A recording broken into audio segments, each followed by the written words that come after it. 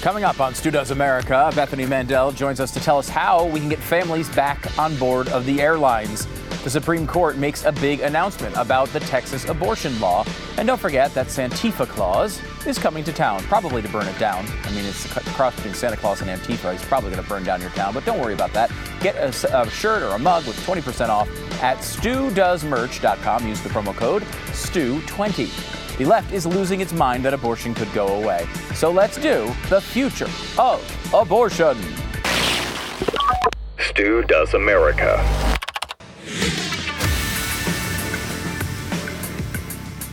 Well, sort of a big day today in the Supreme Court. There's so much going on in the court system right now when it comes to life. And one of the big rulings, there's a couple, the two big ones that are going on right now are the Mississippi case and the Texas case. The Texas case is sort of the minor league challenger to the Mississippi one. The Mississippi case, we talked about that this week with the woman who authored it. As far as the bill goes, basically that would limit abortion to their bill would limit it to 15 weeks, and there's a possibility that it could overturn Roe versus Wade completely. The Supreme Court didn't say anything about that today. That case is still ongoing, and they're doing their thing behind the scenes.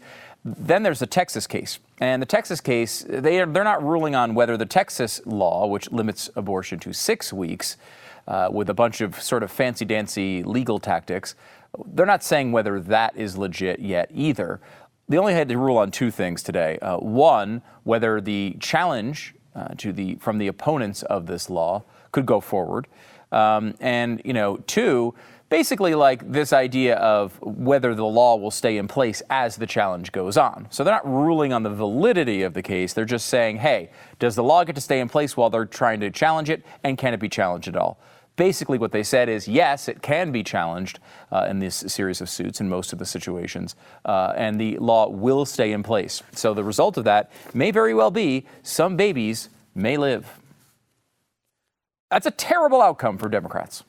They apparently don't want this to occur. I will never in my life understand the passion for making sure babies are not born. It's just a really hard thing. I have a weird hang up on it. Would like the babies to be alive as much as possible. It's a weird thing. So everyone has their strange beliefs, and my belief is maybe babies should be born and they should live. It's shocking, I know. There's an interesting thing that has happened here over the past couple of years, and we've moved away from the Clinton-era tactic of acting as if we don't want abortions on demand, everywhere, at all times. There was a time, believe it or not, where Democrats would say things like safe, legal, and rare and expect us to believe them. That was something that Clinton said all the time. The New York Times had an article, this is back from 2019 as we were kind of going through the primary process. Remember these days? November 2019, pre-pandemic. Those were the days. We had no idea those were the days, but those were the freaking days. On abortion rights, 2020 Democrats moved past safe, legal, and rare. As they're doing this, the New York Times points out, the ramifications are hard to predict. The public is strongly supportive of Roe versus Wade, but deeply divided on how accessible abortion should be beyond Roe's basic protections. It's a fascinating way to describe Roe versus Wade. Protections. What an amazing world we live in, where words don't seem to mean things anymore. It's a bill, or it's a decision that led to many bills across the United States to make sure that babies aren't born, but we're going to call that protections. Interesting. Remember that huge field back in 2020? There was I think 1 out of every 2 Democrats in America ran. There's 114 million candidates. And of those candidates, remember how big that field was. Remember how they couldn't even jam them all on one stage. Only Tulsi Gabbard, Joe Sestak, and Marianne Williamson. So you got Tulsi, who, seemingly is a bit more conservative in some of these issues than many people in the Democratic Party. In fact, she's seemed to have found a home on a lot of conservative talk shows lately. Joe Sestak, which, did you know Joe Sestak was running? He didn't. And then Marianne Williamson, the lady who really likes, the herbs and spices. Okay, you got those three. Those are the only three that would say abortion should be safe, legal, and rare. The rest of the 2020 candidates sidestepped or rejected the rare part. That's where you are in this country right now. It's amazing that, this is sort of the direction we're going in. I want to give you another quick reminder. This is the, I guess, almost former governor of Virginia, Ralph Northam, talking on this talk show. And this was a controversial thing for Republicans. It was a controversial thing for independents. It was not a controversial thing for Democrats. All they did was deny he said it. But this is what he said when talking about late-term abortion. The infant would be delivered. The infant would be kept comfortable. The infant would be resuscitated if that's what the mother and the family desired. And then a discussion would ensue between the physicians and the mothers. A discussion to see if this baby should live or not. I mean, the baby will be resuscitated if, of course, that is the opinion of the doctor and the mother. This is psychotic. I mean, these are the types of things we used to say were horror stories, and now they're like main parts of the Democratic platform. The House has approved a major abortion rights bill as the Texas ruling. They were very upset about that. This is, and they had passed a bill saying that the bill would guarantee a woman's right to abortion nationwide, which goes even further than Roe versus Wade. And we're not even close to Roe versus Wade now. A lot of people think, oh, well, Roe versus Wade, that's the abortion thing. Well, really, it's not. It's Casey.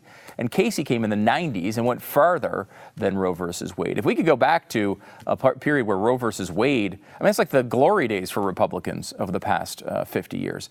Now, I mean, it was basically it would allow abortions in the first trimester, and then restrictions could begin after that.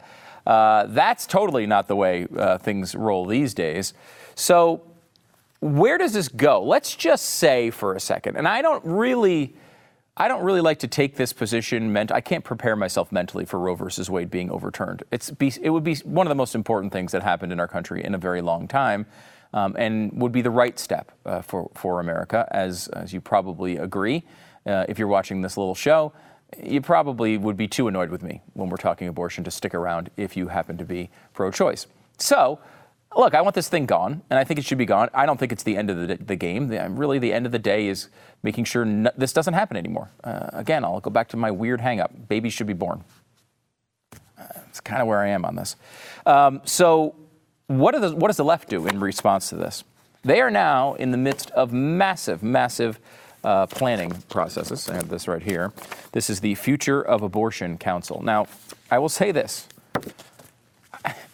It's just bizarre to describe anything as the future of abortion. It's certainly not a future for the kids. I mean, the babies don't get to have the future here. But abortion apparently does have a future. It's one of the most bizarre titles of a council that I've ever heard of. The future of abortion. So what is the future of abortion?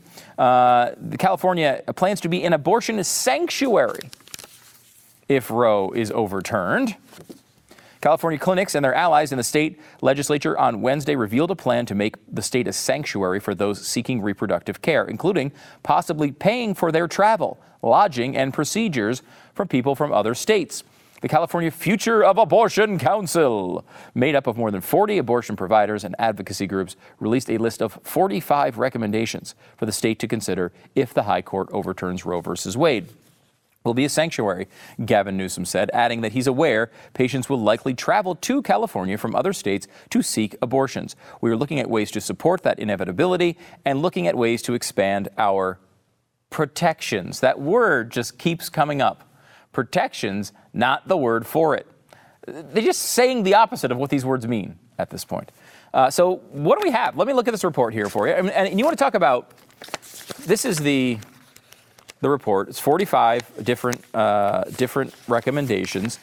And it's amazing. This stuff is planned out to an incredible level of detail because there is nothing apparently more important on the left than making sure that babies aren't born. I don't know why this is the biggest issue. I never will. Here we go. Let's go through some of this. The state must increase investment in abortion funds, direct practical support, and infrastructure to support patients seeking abortion care. So they got to be paying for some of those abortions. The state must ensure that the cost is not a barrier to care and reimbursement for abortion and abortion-related services is adequate and timely. Once again, words don't mean things. The word care does not apply to this situation. You obviously don't care if this is what you're pushing for. However, that's how it is described here. The state must invest in a diverse California abortion provider workforce. I love this one. And increase training opportunities for BIPOC and others historically excluded from healthcare professions. So you want to make sure it's not just white people aborting your kids. It's got to be people from across the rainbow. Do we have enough trans people performing abortions? I don't know. I don't even know the percentage of them. Do trans people want to perform abortions? It doesn't matter. What about Asians? Do we have enough Asian abortion providers? I don't know. There should be exactly the percentage of Asians that are in society that are performing abortions until we get to that level, and then we'll complain that it's too low. The bottom line is, if you're getting an abortion, you apparently don't care whether the doctor is qualified to do it. If you want to call them a doctor, let's call them a abortion provider. If the abortion provider, whether they're actually skilled at what terrible thing that they're doing. No, instead of that, you want to make sure that you have enough Native Americans performing them. One of their main priorities is make sure that we have people of different colors, sexual preferences, genders, all that to perform the abortions for you. This is insanity. California must reduce administrative and institutional barriers to abortion care, because California is so good at cutting the red tape. I don't know if you know anything about California, but man, when they want to streamline a process, there's no better place to go than California. California must strengthen legal protections for abortion patients, providers, and supporting organizations, individuals. This one's interesting because what they're worried about is someone passing a law saying it is illegal to leave our state to get an abortion. Now, whether that type of thing would hold up in courts, I'm highly skeptical of it, honestly. I mean, usually one of the things we have as part of the United States of America is you can pretty much go to other states and do what you do. Now, there are some limits to that, I suppose. But if gambling's illegal in Texas, they're not gonna prosecute me for flying to Las Vegas and gambling and then flying back. My guess is the same type of thing would happen with this, but they're looking to increase protections and form laws and craft laws in a way that would protect the mother. Protect the mother in case, God forbid, someone said, "Hey, we think you should have that baby be alive," and stuff. That's a crazy request. California must meaningfully address misinformation and disinformation and ensure access to a medically accurate, culturally relevant, and inclusive education about abortion, and access to care is widely and equitably available. So this is basically, if you've liked CRT over the past year or two, you're going to love this. You're going to love the equitable abortion education your kids are getting in California. You're going to want to leave. I'm telling you, you're going to want to leave. And this is the seventh recommendation. The state must support efforts to collect data, conduct research, and distribute reports to assess and inform abortion care and education needs in California. So they're going to collect data on you, I guess, if you're getting an abortion as well. This all comes from Gavin Newsom, who, of course, was, you've seen him before. He's been in some movies before, very American movies, American Psycho, where he fits right in, and you almost don't even have to Photoshop the images from the movie to get Gavin into it. The bottom line here is that Democrats have spent a lot of time on this. And we look at this, we've talked about the 15-week law. Almost every abortion happens before 15 weeks. Should it be limited to 15 weeks instead of 20 or 25 or 30 or whatever? Yes. Every little step you can take that might save a life is worth taking here. But you would limit this to 15 weeks. There are a few percentage points of abortions that happen between 16 and 20 weeks. They'd likely just move it up a few weeks and get it done before 15. Otherwise, they're going to travel to states where they can have it up until birth. And so the percentage of abortions you're saving here is probably pretty low. Long term, we need to do more. And long term, we need to make sure that we convince people that this is wrong. If Wyoming decided tomorrow to make slavery legal again, people would reject it because they've made up their mind and they thought it was a terrible idea. The same thing applies here. And I know it doesn't feel like it applies here because half the country still thinks this is a good idea and 0% thinks slavery is a good idea. But you know what? Long term, this is where this ends up. It ends up in the dustbin of history as a horrific scandal and a black eye on our country. 60 plus million people are not on this planet today, in this country, on the planet. That number is incomprehensibly high, in the billions. But just in this country, 60 plus million people are not on the surface of this planet, walking around in this country because of this rule, because of this law. And that's wrong. Obviously, that's wrong. Hopefully the Supreme Court gets it right, but we need to be aware. The battle does not end because of a Supreme Court ruling. It only ends when we can convince people this is a terrible idea and no one should ever want to do it.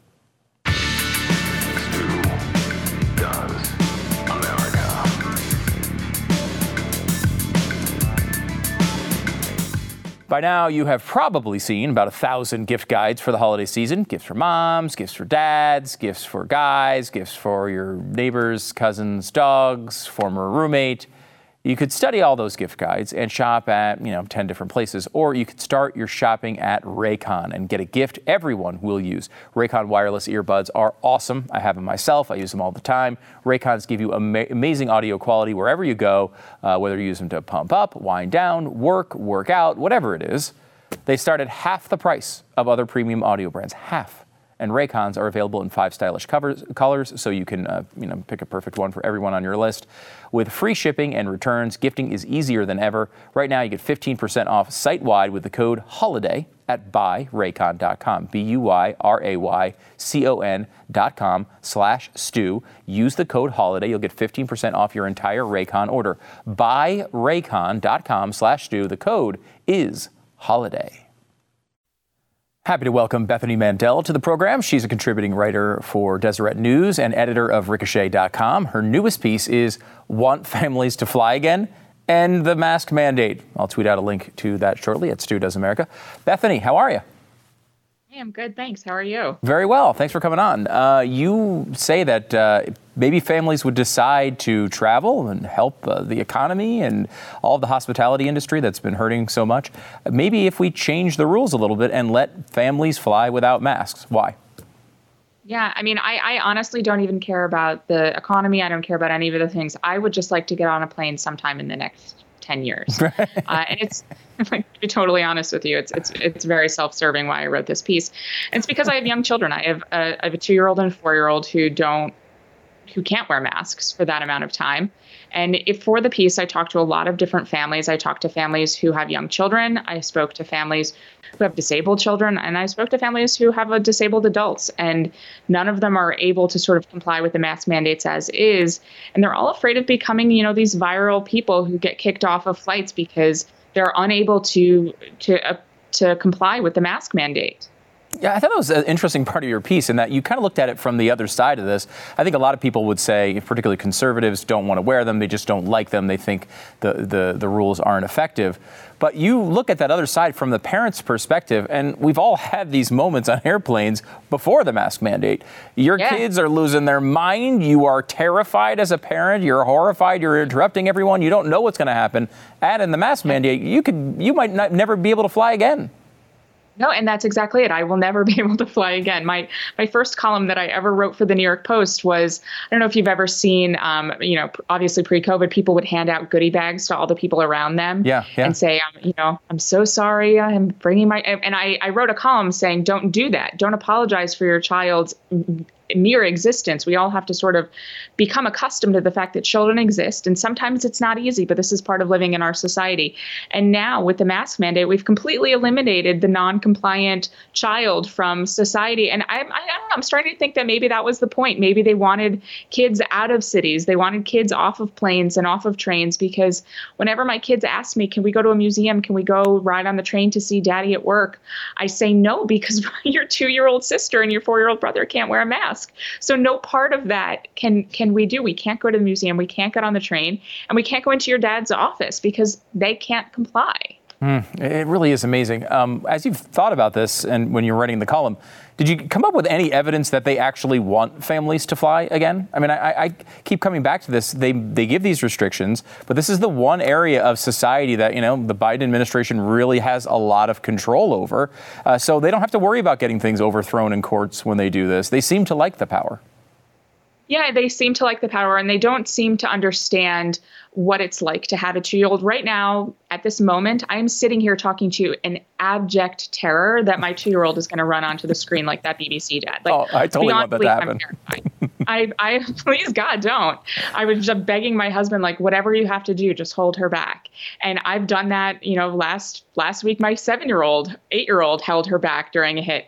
They are not rational creatures. And I wonder if anyone at the CDC or anyone in the Biden administration has ever met a 2-year-old. And I will bring her to the White House. I will bring her to the CDC. I'll drive her to Atlanta, whatever I have to do. And she will strip naked in front of them. The second she drops a little drop of water on her shirt, she'll just strip down absolutely naked. And she will demonstrate, hi, I'm 2. And this is what 2-year-old kids do. If you think that I can keep clothes on her, if I can't keep clothes on her, why do you think I can keep a mask on her for 6 hours from here to California? It's just not possible. It's just not possible. They're at that age, they do what they do, and you do what you can to keep them alive. That's all you can possibly even attempt to do. One of the things I think is most frustrating about this particular problem, too, is that, I don't know if you've seen any, but I have not really seen any evidence of spread of COVID among travelers on airplanes. I have not seen anything that shows that masks seem to do anything in this environment to help. And not to mention that kids don't seem to have any issues with this if they do get infected. All of those things pile up on a parent, and it's just so infuriating. It's senseless. It's absolutely senseless. The HEPA filters on flights, no one has to be wearing masks. And, God gave us this incredible gift with COVID. It's an aerosol virus. So it sort of depends on how strong your lungs are. And kids' lungs are not strong enough to really expel it in a efficient enough way to infect anybody. My kids have been doing activities since the start of the pandemic. No masks, no distancing indoors. I haven't gotten them an antibody test, but none of us have gotten COVID. So, and we're seeing that evidence across the country now that, there are rational places, not where I live, but there are other places in this country where they are rational and they're not masking 2-year-olds and 3-year-olds.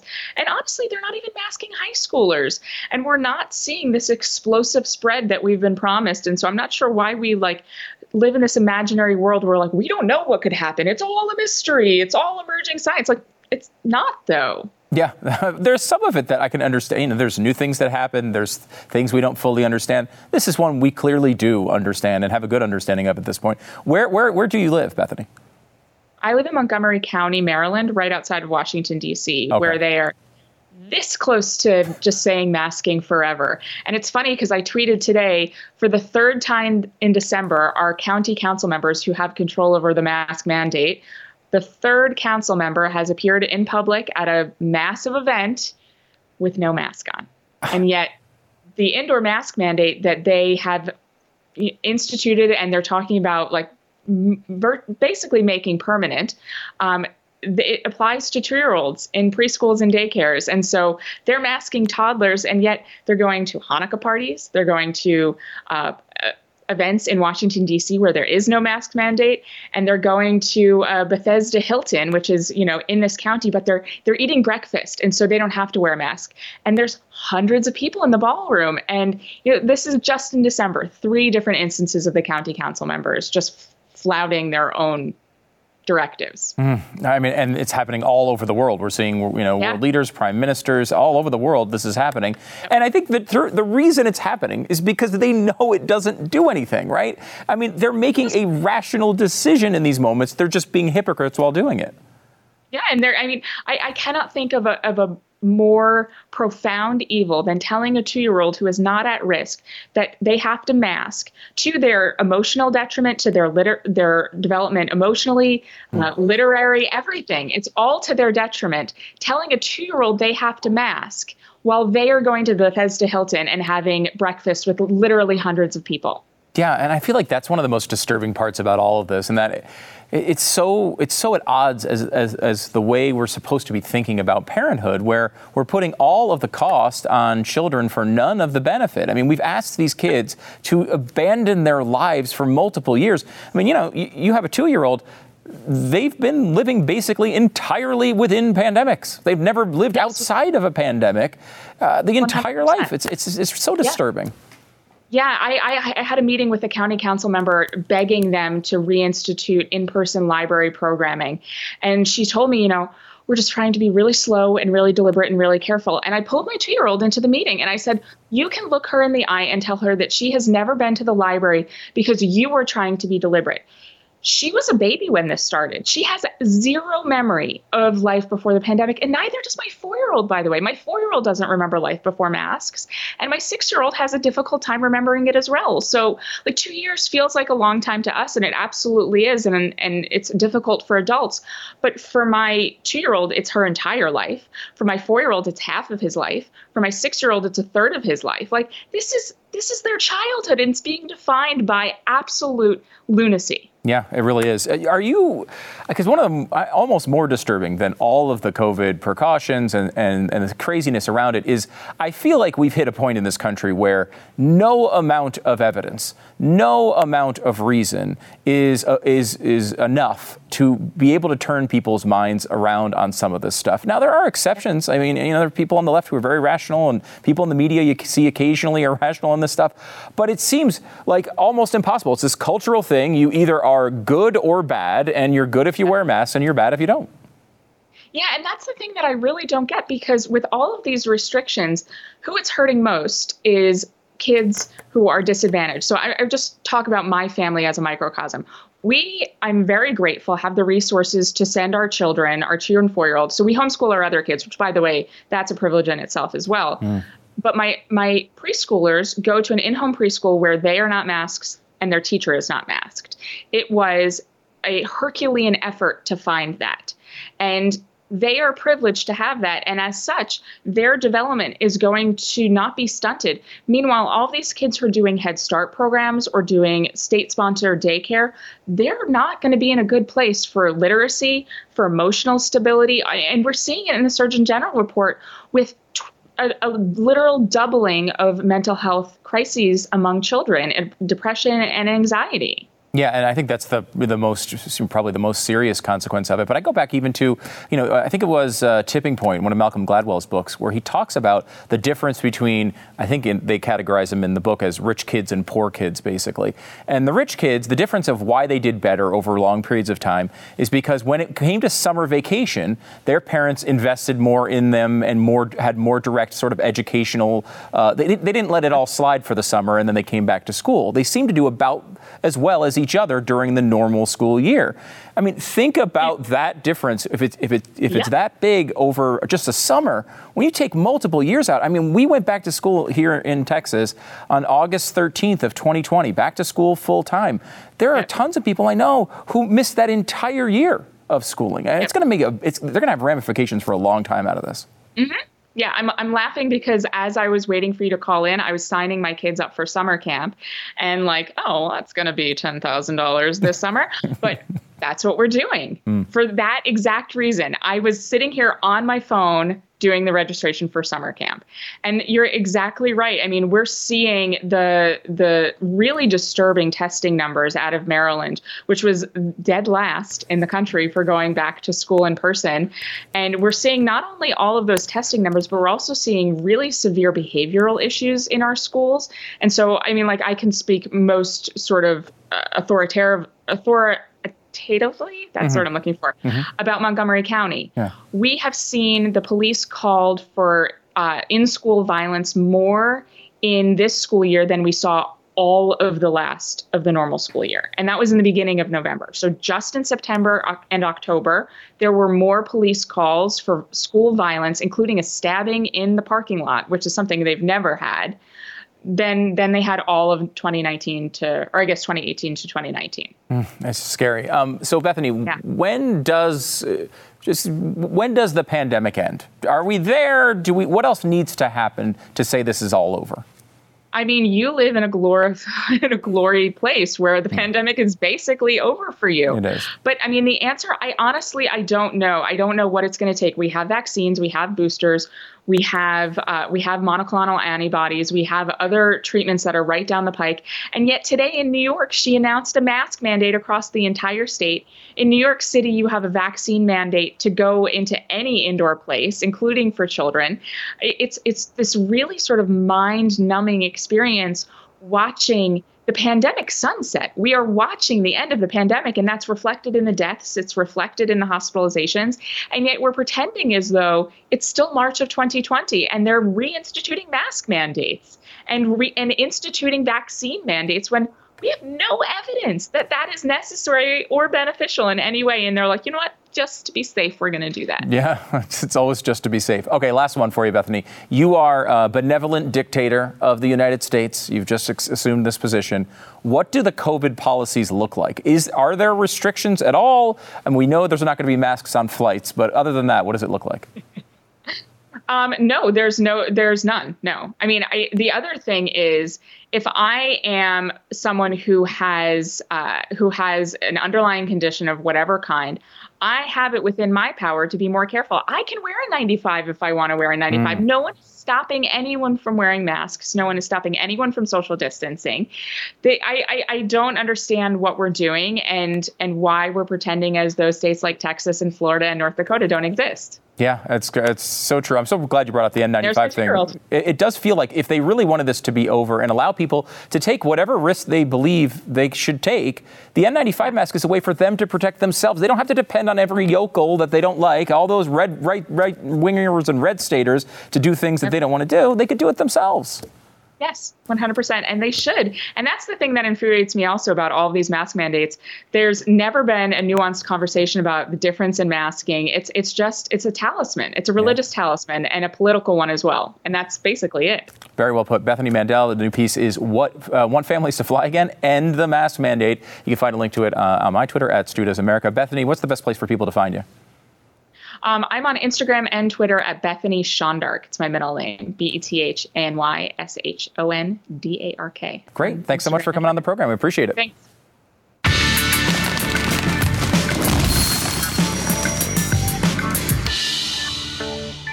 So if you happen to be buying or selling a home in times like this, you know it can be really challenging. That's why you need a real estate agent who can come on and take charge. If you've ever sold a house before, you know that there are a lot of big decisions you need to make as you're putting it on the market. How much are you charging, of course, but do you do all these extra repairs or not? Is it a waste of money? Should you do all the painting of those rooms that you never really like the color of? Or do you just leave it to the new person to do that? Those nuances are really, really important because it could cost you thousands of dollars. RealestateAgentsITrust.com is a company our friend Glenn Beck started many years ago because he was having bad experiences with real estate agents and wanted to have a place where you could go find a real estate agent that was screened, that had great results.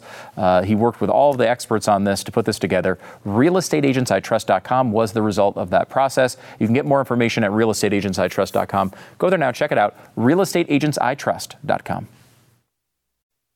It was February of 2020, and the road ahead was bright. You know, everything looked wonderful. We launched a brand new show called Stu Does America, and then immediately the entire nation shut down. So it really has worked out well for us. People say that we brought the pandemic to America, and I can't really disagree. We may be responsible for it. But, you know, who knows what's going to happen? I mean, I don't know. Do people like my dumb perspective on politics and the issues of the day? Maybe a little bit. I mean, you guys seem to watch, and I appreciate that. But I do know this. I have incredible job security. Why?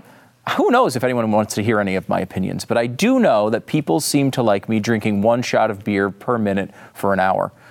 I've got a whole career in alcoholism if I want it after this. Coming up, a week from, oh gosh,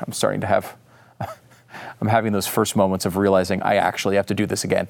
A week from tonight on youtube.com/StuDoesAmerica, is the Power Hour. Yes, you can go to StuDoesPowerHour.com, StuDoesPowerHour.com.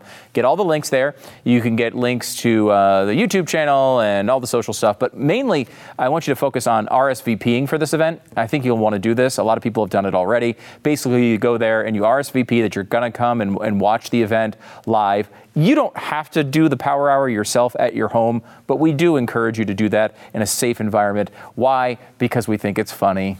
And we want you to send ill-advised social media messages our way with pictures of you doing it. But if you go there and you RSVP for the event, you're going to be in a group. And in this cool fancy group that we have going on, we're going to be giving some stuff away, and we have some special surprises for you if you are in that group. Some select people will be singled out for fun giveaways and stuff. So, by the way, we do have the merch is up there as well.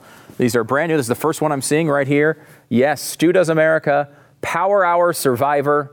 Now, I will say you could order this right now, and I encourage you to do so, StuDoesPowerHour.com. The only thing I will say is you might not want to put it on until you actually survive Friday.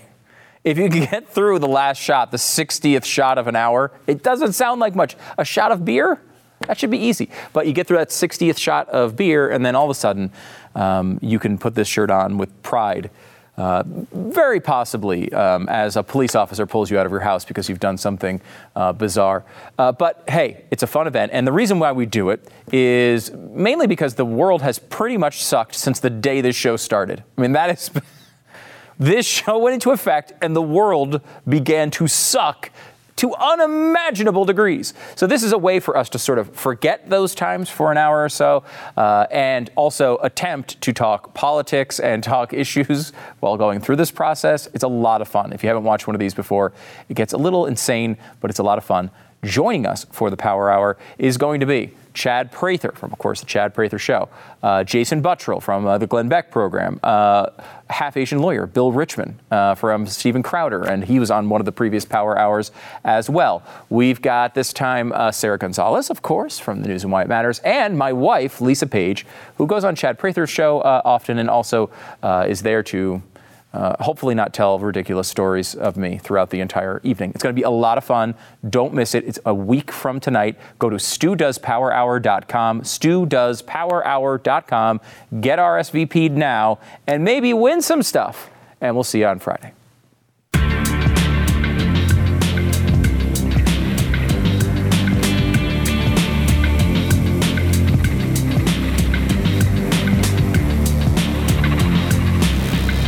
This holiday season, grab the protein bar that tastes like a candy bar. I mean, what a great sell that is. It's something that's healthy and tastes like a candy bar, maybe even better than a candy bar.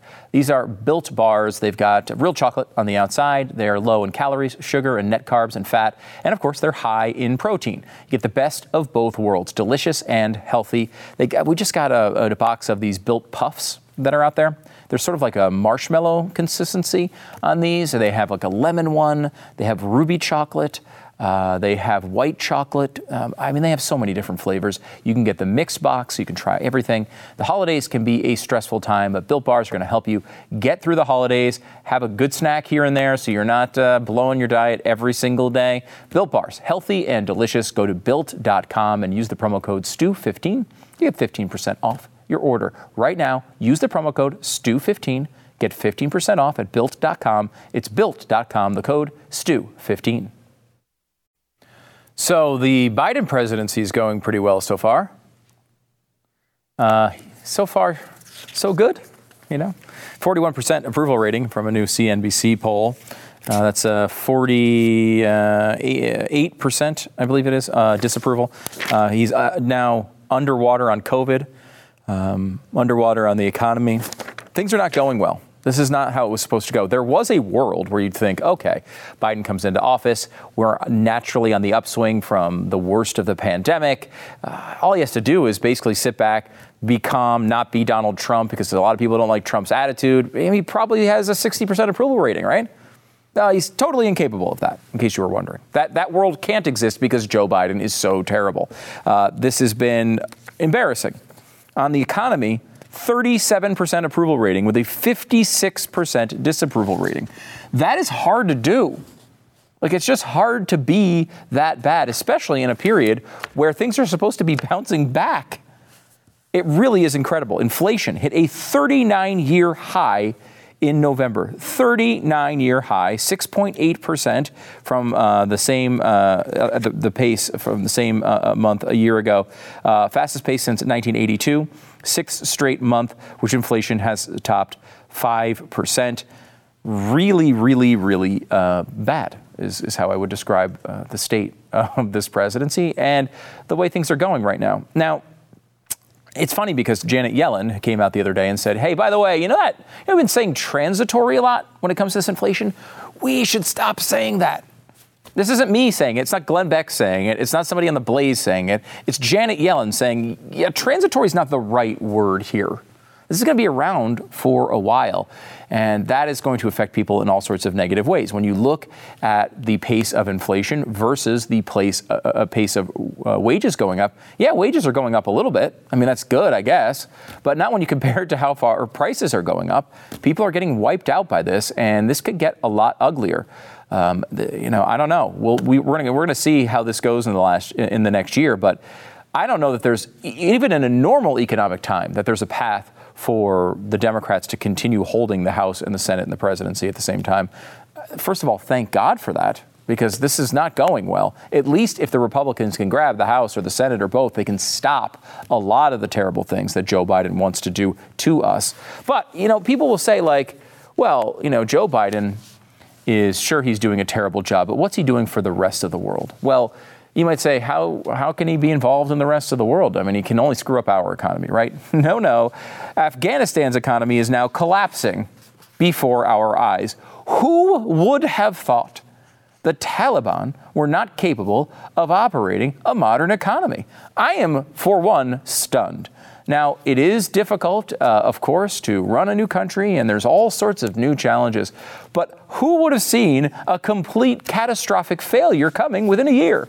Oh, all of you? Oh, good. Because that's basically what's happening now in Afghanistan. And if you think it's bad for the people who lived there and had to deal with Afghanistan before, imagine what it's going to be like now. Thank God we got most of the people out of there. There's still, though, thousands of people who are permanent U.S. residents still stuck there. It's not just one or two. It's a lot of them. And it's completely wrong. I know the efforts of the Nazarene Fund among other organizations are still doing their best to get people out. That's still going on because of the incredible failures of Joe Biden. And now he's not only failed the Americans who are living in Afghanistan, he's failed the people who are normal, everyday residents, everyday people just trying to get through a day in the life of an Afghani. That's all going to crap, too, thanks to Joe Biden's horrible leadership. Hopefully, we can have some way of putting up an obstacle. Because right now, they've been able to spend us into oblivion in the middle of an inflation rise as the economy goes to crap, as COVID is not, and he hasn't ended the virus as he promised. We're going in the wrong direction, and we're going there fast.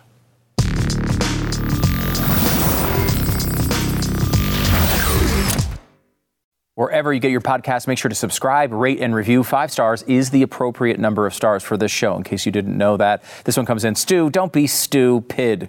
The anti-work movement is something I talked about last week. Stu, knock that crap off. You coming to work every day last year got me through every day last year. Love your show, buddy. That was a crazy time, and I'm glad somebody at least was out there checking out the show and getting through your days. I know it got me through a lot of days coming in here and being able to talk to you, and I do appreciate that. Remember to when you rate and review the show, it not only helps this program, but it hurts others, and that's the most important thing. By the way, StuDoesMerch.com is the place to go. Use the code STU20 and save 20% off. Everything for Christmas, Santa Claus, you got the Power Hour stuff. Everything's up there. Check it out now. StuDoesMerch.com.